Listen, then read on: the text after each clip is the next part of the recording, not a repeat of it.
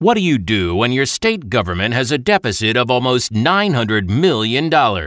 You build a state-run hotel. Sandra Wilson knows the value of hard work, the work that's required to create initiatives for the benefit of every Paducah citizen. That's right. Dumanel raised your taxes and then raised his pay 30%. It is time to fire Phil Dumanel. Really, Governor? Call your legislators and tell them it's time for the state of Oklahoma to get out of the hotel business. To learn more, please visit GaryRichardson.org. Add your voice and submit your questions to Cary's only televised candidate forum. The Cary Forum is accepting questions from Cary citizens in a variety of ways now through September 7th. Almost 4 years of skyrocketing crime. How do we end this criminal insanity? Vote Michael Hendricks for Attorney General. Cecile Bledsoe, protecting our Arkansas values. Vote to re-elect Senator Cecile Bledsoe on November 6th.